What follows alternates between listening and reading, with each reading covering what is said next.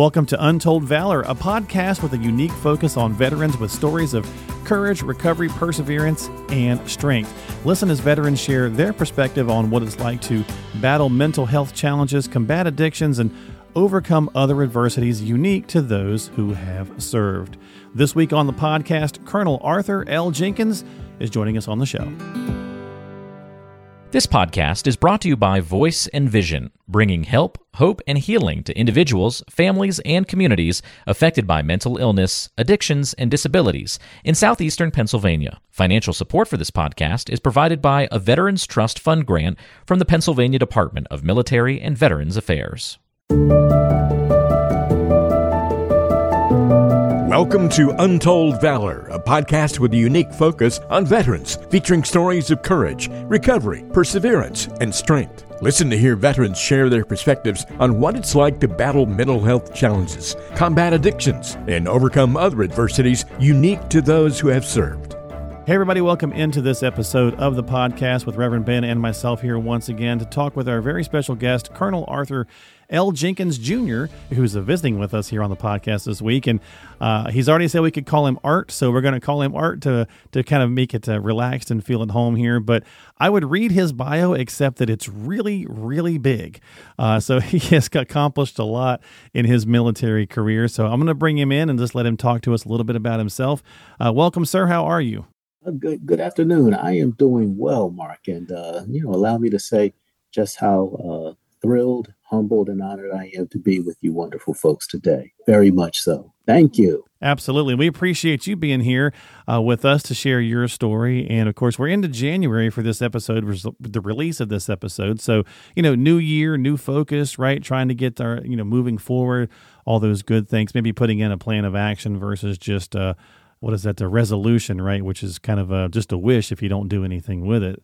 And so we're going to talk about lots of good things here today on the podcast with Art. But Reverend Ben, welcome in as well. How are you feeling, my friend? I'm feeling fantastic. Looking forward to an opportunity to talk with Colonel Arthur Jenkins. Absolutely. So, sir, take it away. Tell us a little bit about your background, your military career, the things that you've just gone through. Like I said, your bio is pretty darn impressive.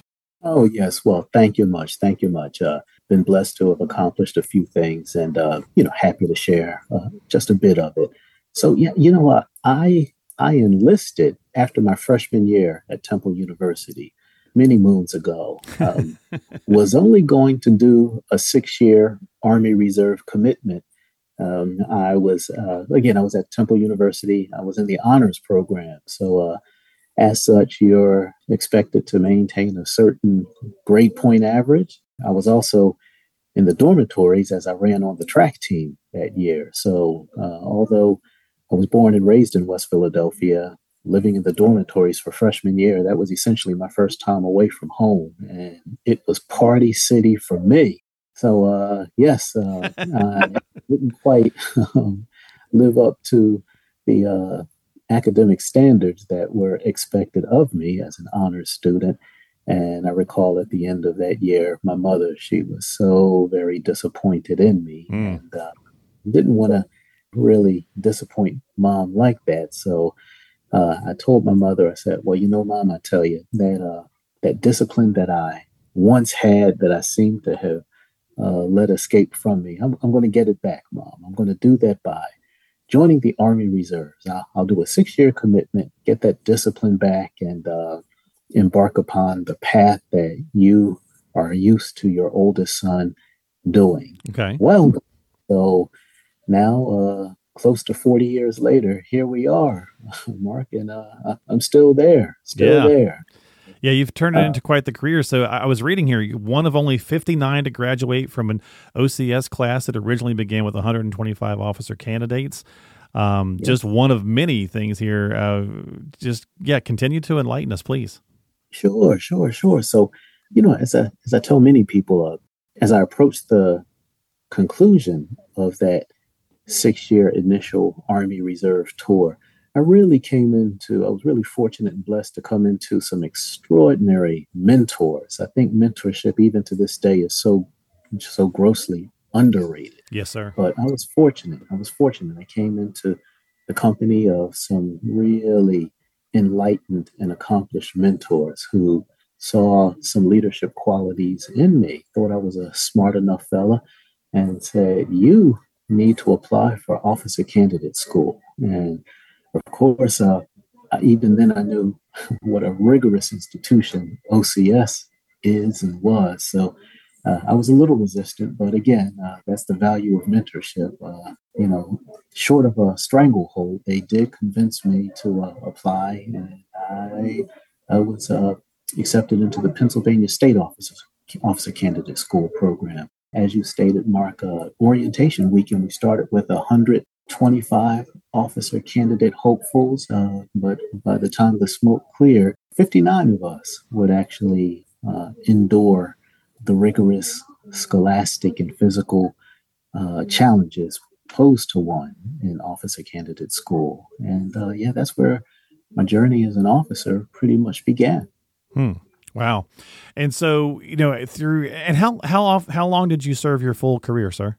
Sure. So total, as of this podcast with you, I've got 39 years and 8 months. Wow. So most of those years are reserve years, of course, but I have spent the past, I would say roughly 16 years, I've been mobilized to active duty. Lots of things going on in the world. Sure. And so, I have been mobilized and I have answered the call. So the split within those 39 years are about 25 years reserve duty and 15 years mobilized.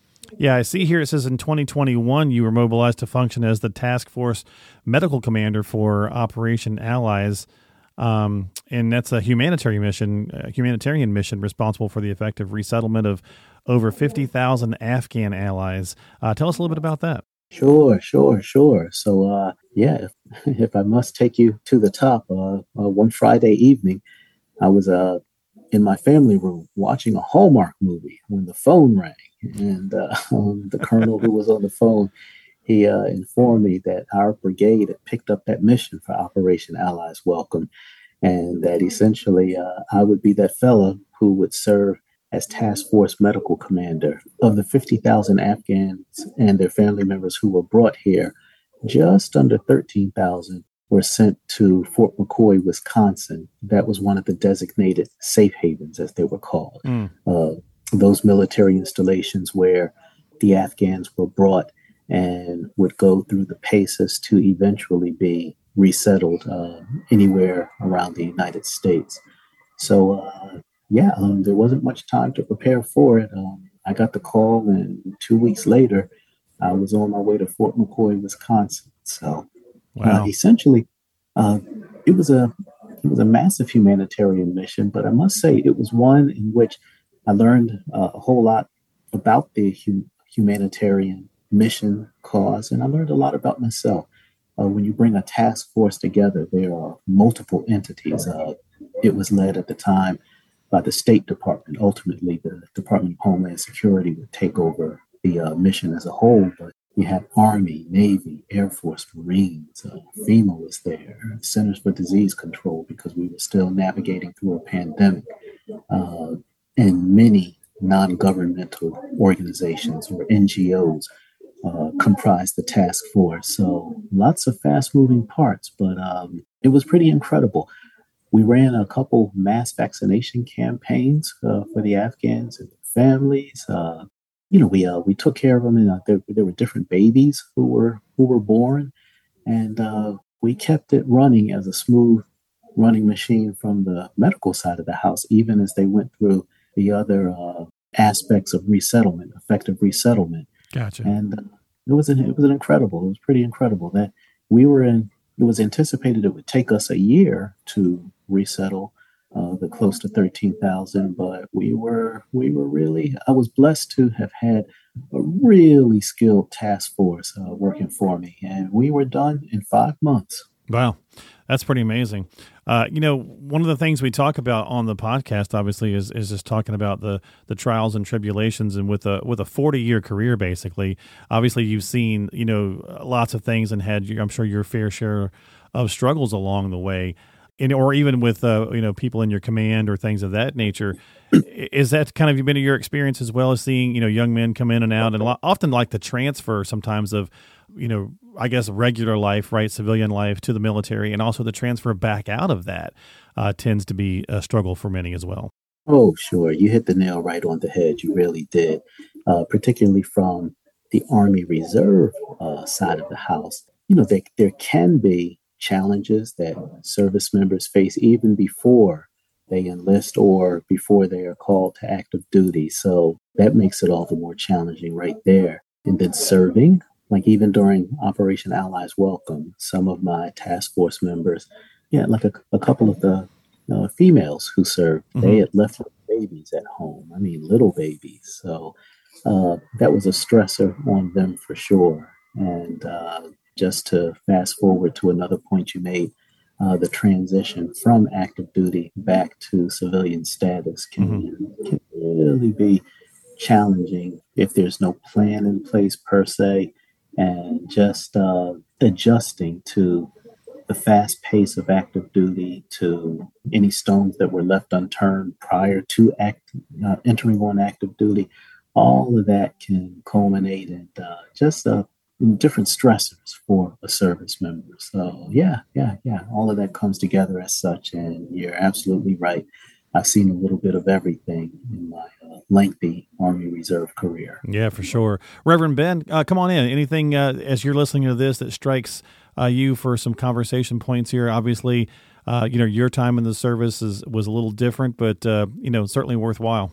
One thing we can say for sure about the military is that the diverse experience that we have, being exposed to different cultures, different training, and also different contingencies as well.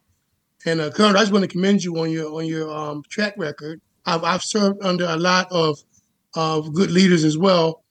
I served as a corpsman with the Marines, and so I can relate to some of your story about the adjustments that we have to make pertaining to whatever Uncle Sam calls us to go. Mm-hmm. Absolutely, Reverend Ben. Yeah, absolutely. And I very much want to thank you for your service as well, Reverend Ben, and just for taking in the experiences that you have had and sharing them even today. I have no doubt that makes a world of difference to those individuals that you mentor and who come into contact with you. For sure. Indeed.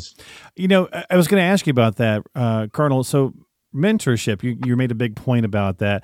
Obviously you're still working and doing things, but is that something that you see that we need more of? Is it something where you kind of feel like we need to kind of do a better job with the transition and with that mentorships? Oh, without a doubt. I shared with you just how, I don't know, shall we say goofy I was looking to get out after my first 6 years, and just having that hedge of support. And some were officers, but some were non-commissioned officers. The senior level sergeants and first sergeants and sergeants first class who pulled me aside to provide me with a greater picture of what life looked like, not only at that time, but what it could look like if I went after some things. And great point. Yeah. And helping me to instill some courage in me, much like I was a little apprehensive about entering officer candidate school.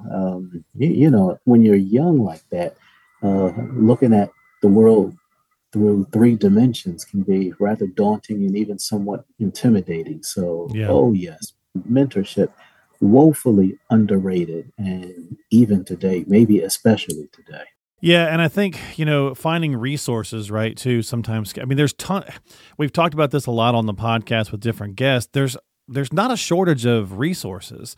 The shortage is like how to connect veterans who are struggling or veterans who just need some help in whatever regard it might be. I mean, you don't have to be at the worst low of your life. You could just need some help in whatever it might be. But any of that range, it's just connecting to the resources, whether that is the stigma of asking for help, or if it's just not sure how to cut through the red tape, whatever it might be. It's there's definitely resources. We just got to do a better job of highlighting them. Is that maybe fair? 100% accurate.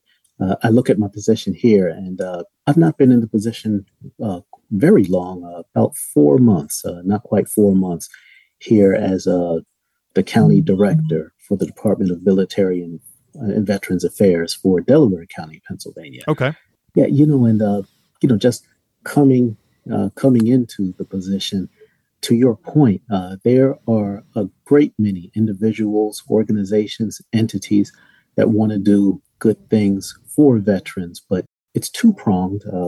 As you say, I find myself, as I circulate around the county here, just putting out the good word. Hey, the office is alive and well, and did you know? And then from there, just speaking something in the way of the health benefits that many veterans qualify for, or even financial benefits that, well, we don't know what we don't know. So just putting out the good word as to what's available. And then secondly, if it's something that my office doesn't formally do, establishing effective points of connectivity. It's like, okay, so there's a behavioral health need here, so we will plug this individual in there, and making that a nice direct connection as opposed to a 1-800 number that goes into outer space.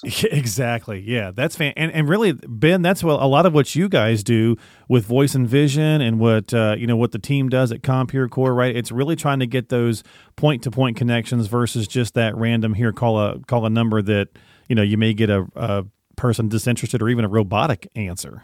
Absolutely, we like to connect people to resources, not just like you said, just to throw it out there, but connect veterans to resources that can help them to change and not stay the same. Yes, absolutely. Something that you both hit on as well. In some cases, not all, but in some cases, the hesitancy of veterans, men and women, to talk about any needs that they might have. And, right. That hesitancy could come from a variety of areas. When they served proudly. They were strong, powerful figures, and might not be conditioned to ask for help.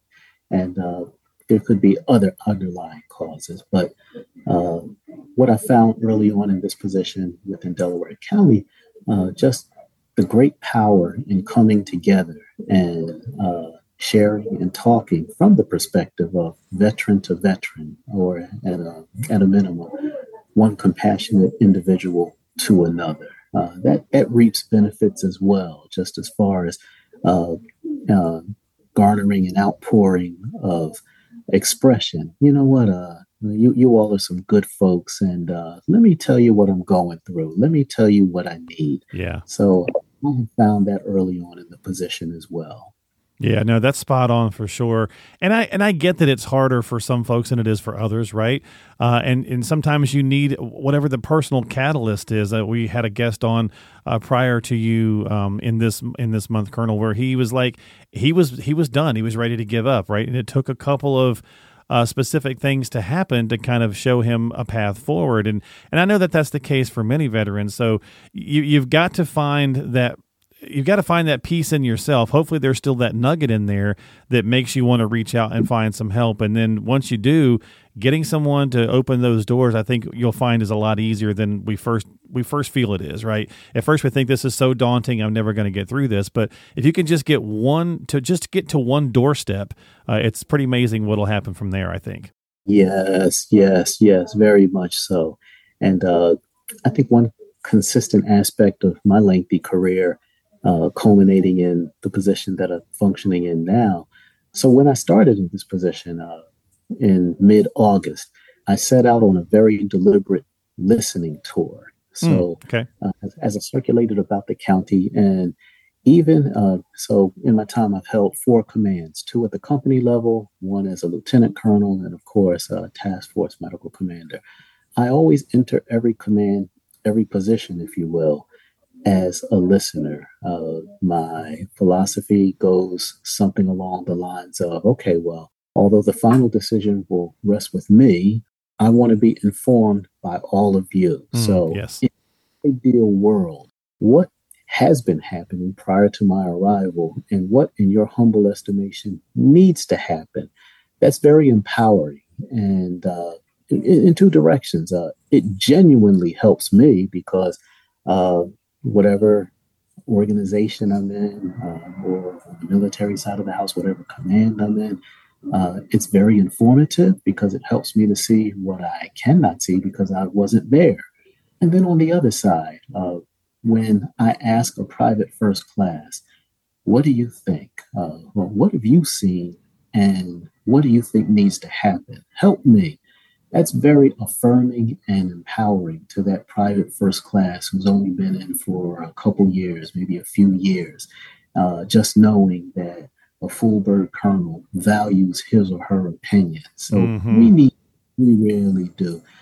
Within all of us is an innate need to feel significant, and that's because we are significant. And I'll seek guidance from my senior officers, my lieutenant colonels, majors, and captains, but you can best believe I've always sought good guidance from my privates and my specialists and my junior grade sergeants as well. So yeah, that's very helpful and necessary.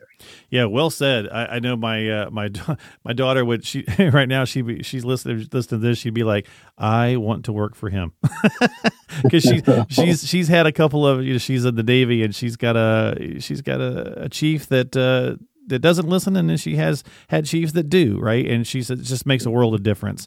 Those ones that, take the time to listen to what they're going through as well. So, well said. Well, as we wrap this up, sir, you mentioned, the new position you're in. Tell us a little bit more about that. I know you've touched on it a little bit. And then any resources or even just messages that you'd like to share with the podcast listeners out there as someone who's been obviously active in helping and doing this in the military for 40 years.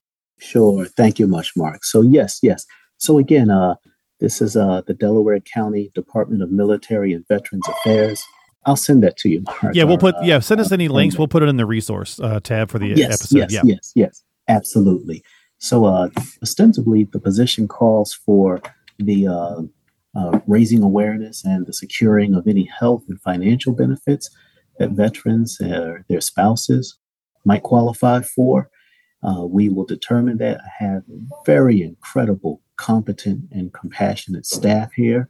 They will assess the paperwork that you bring in, like your DD-214, any applications that need to be submitted. My staff is all on board for that. And again, if there's a need that the veteran and his or her family might need that we don't specifically do, like my office doesn't, we don't conduct behavioral health services here, but we are plugged into individuals who do. Again, that's why I'm so very glad to be connected to Compeer Corps, for instance, as a viable connection to a veteran in need. Gotcha. We do that. And then as far as an enduring message that I would love to convey to everyone.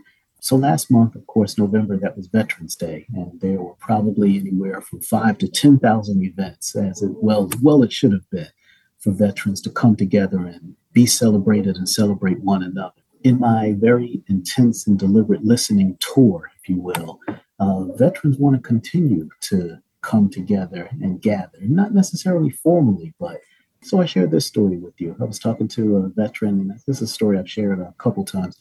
The veteran, he said, yeah, Colonel, I know a little more about your bio, and I know that you're a runner, and I'd like to challenge you to a 50-meter dash. And I said, really now? I said, okay, well, if you don't mind me asking you, sir, how old are you? And he said, I'll be 70 in December, but I can take you down. So I said, okay, well, challenge accepted, but we'll just have to make sure there are no cameras around just in case the race doesn't know, just in case I don't win that race. So, but right there, just the coming together, maybe to do light stretching exercises or to drink hot cocoa in the midst of other veterans, the continued coming together, I believe, is an effective tool to mitigate, if not eliminate, feelings of despair, isolation, or even worse. So look for this office to put out information about just different activities that we will be doing in conjunction with the different American Legion posts and Veterans of Foreign War posts. We will seek to augment their efforts to generate fellowship amongst veterans and their family members. I think that is key to us being the best military affiliated community we can be. That's fantastic. Thank you so much for being here, Colonel Jenkins. We certainly appreciate your time. Reverend Ben, thank you for being here as always. Any parting thoughts before we go? Yeah, I would just like to say, Colonel, thank you for coming on. And I can already see that we have some future endeavors coming up as we network to help the veteran. I think that we're going to be getting some work done in the county. Oh, yes, Reverend Ben. And all I can say is that makes me exceedingly excited because who doesn't love supporting and helping a veteran? I think that's the one area that transcends race, political persuasions, religion. Support for veterans, that's always just an honorable thing to do. And why I think that ultimately that's the key to bringing us all together, whatever our likes or dislikes are. Absolutely. Hear. Well said. Gentlemen, thank you for being on the podcast. Again, we were delighted to have Colonel Arthur Jenkins here with us on this month's episode of Untold Valor, Veterans Recovery in Action. Don't forget to subscribe to the podcast on whatever platforming app you like to use, and check out the resources that we'll have available in the show notes for this particular episode, where you can catch some of the details that Colonel was talking about. So thank you so much, everybody. Hit that subscribe button, and we'll see you next time here on Untold Valor. You've been listening to Untold Valor by Voice and Vision. We hope you found the information and resources discussed today helpful. As always, thank you for listening and for your support. Remember to stay connected with us through our various social media platforms, including Facebook, Instagram, and YouTube.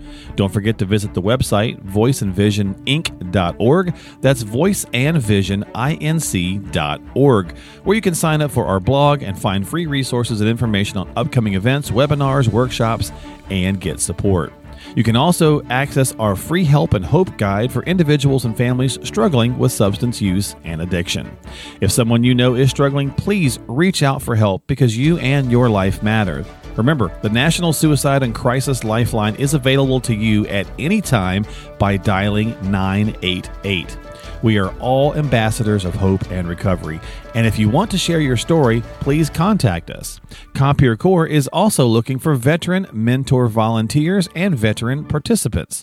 To find out more information about Compeer Corps, please call 610-541-0790. That's 610-541-0790. You can find all the links and contact information for the resources mentioned on today's episode by checking the description and the show notes section of your app. Thank you again for tuning in and for your support. Until next time, this has been Untold Valor.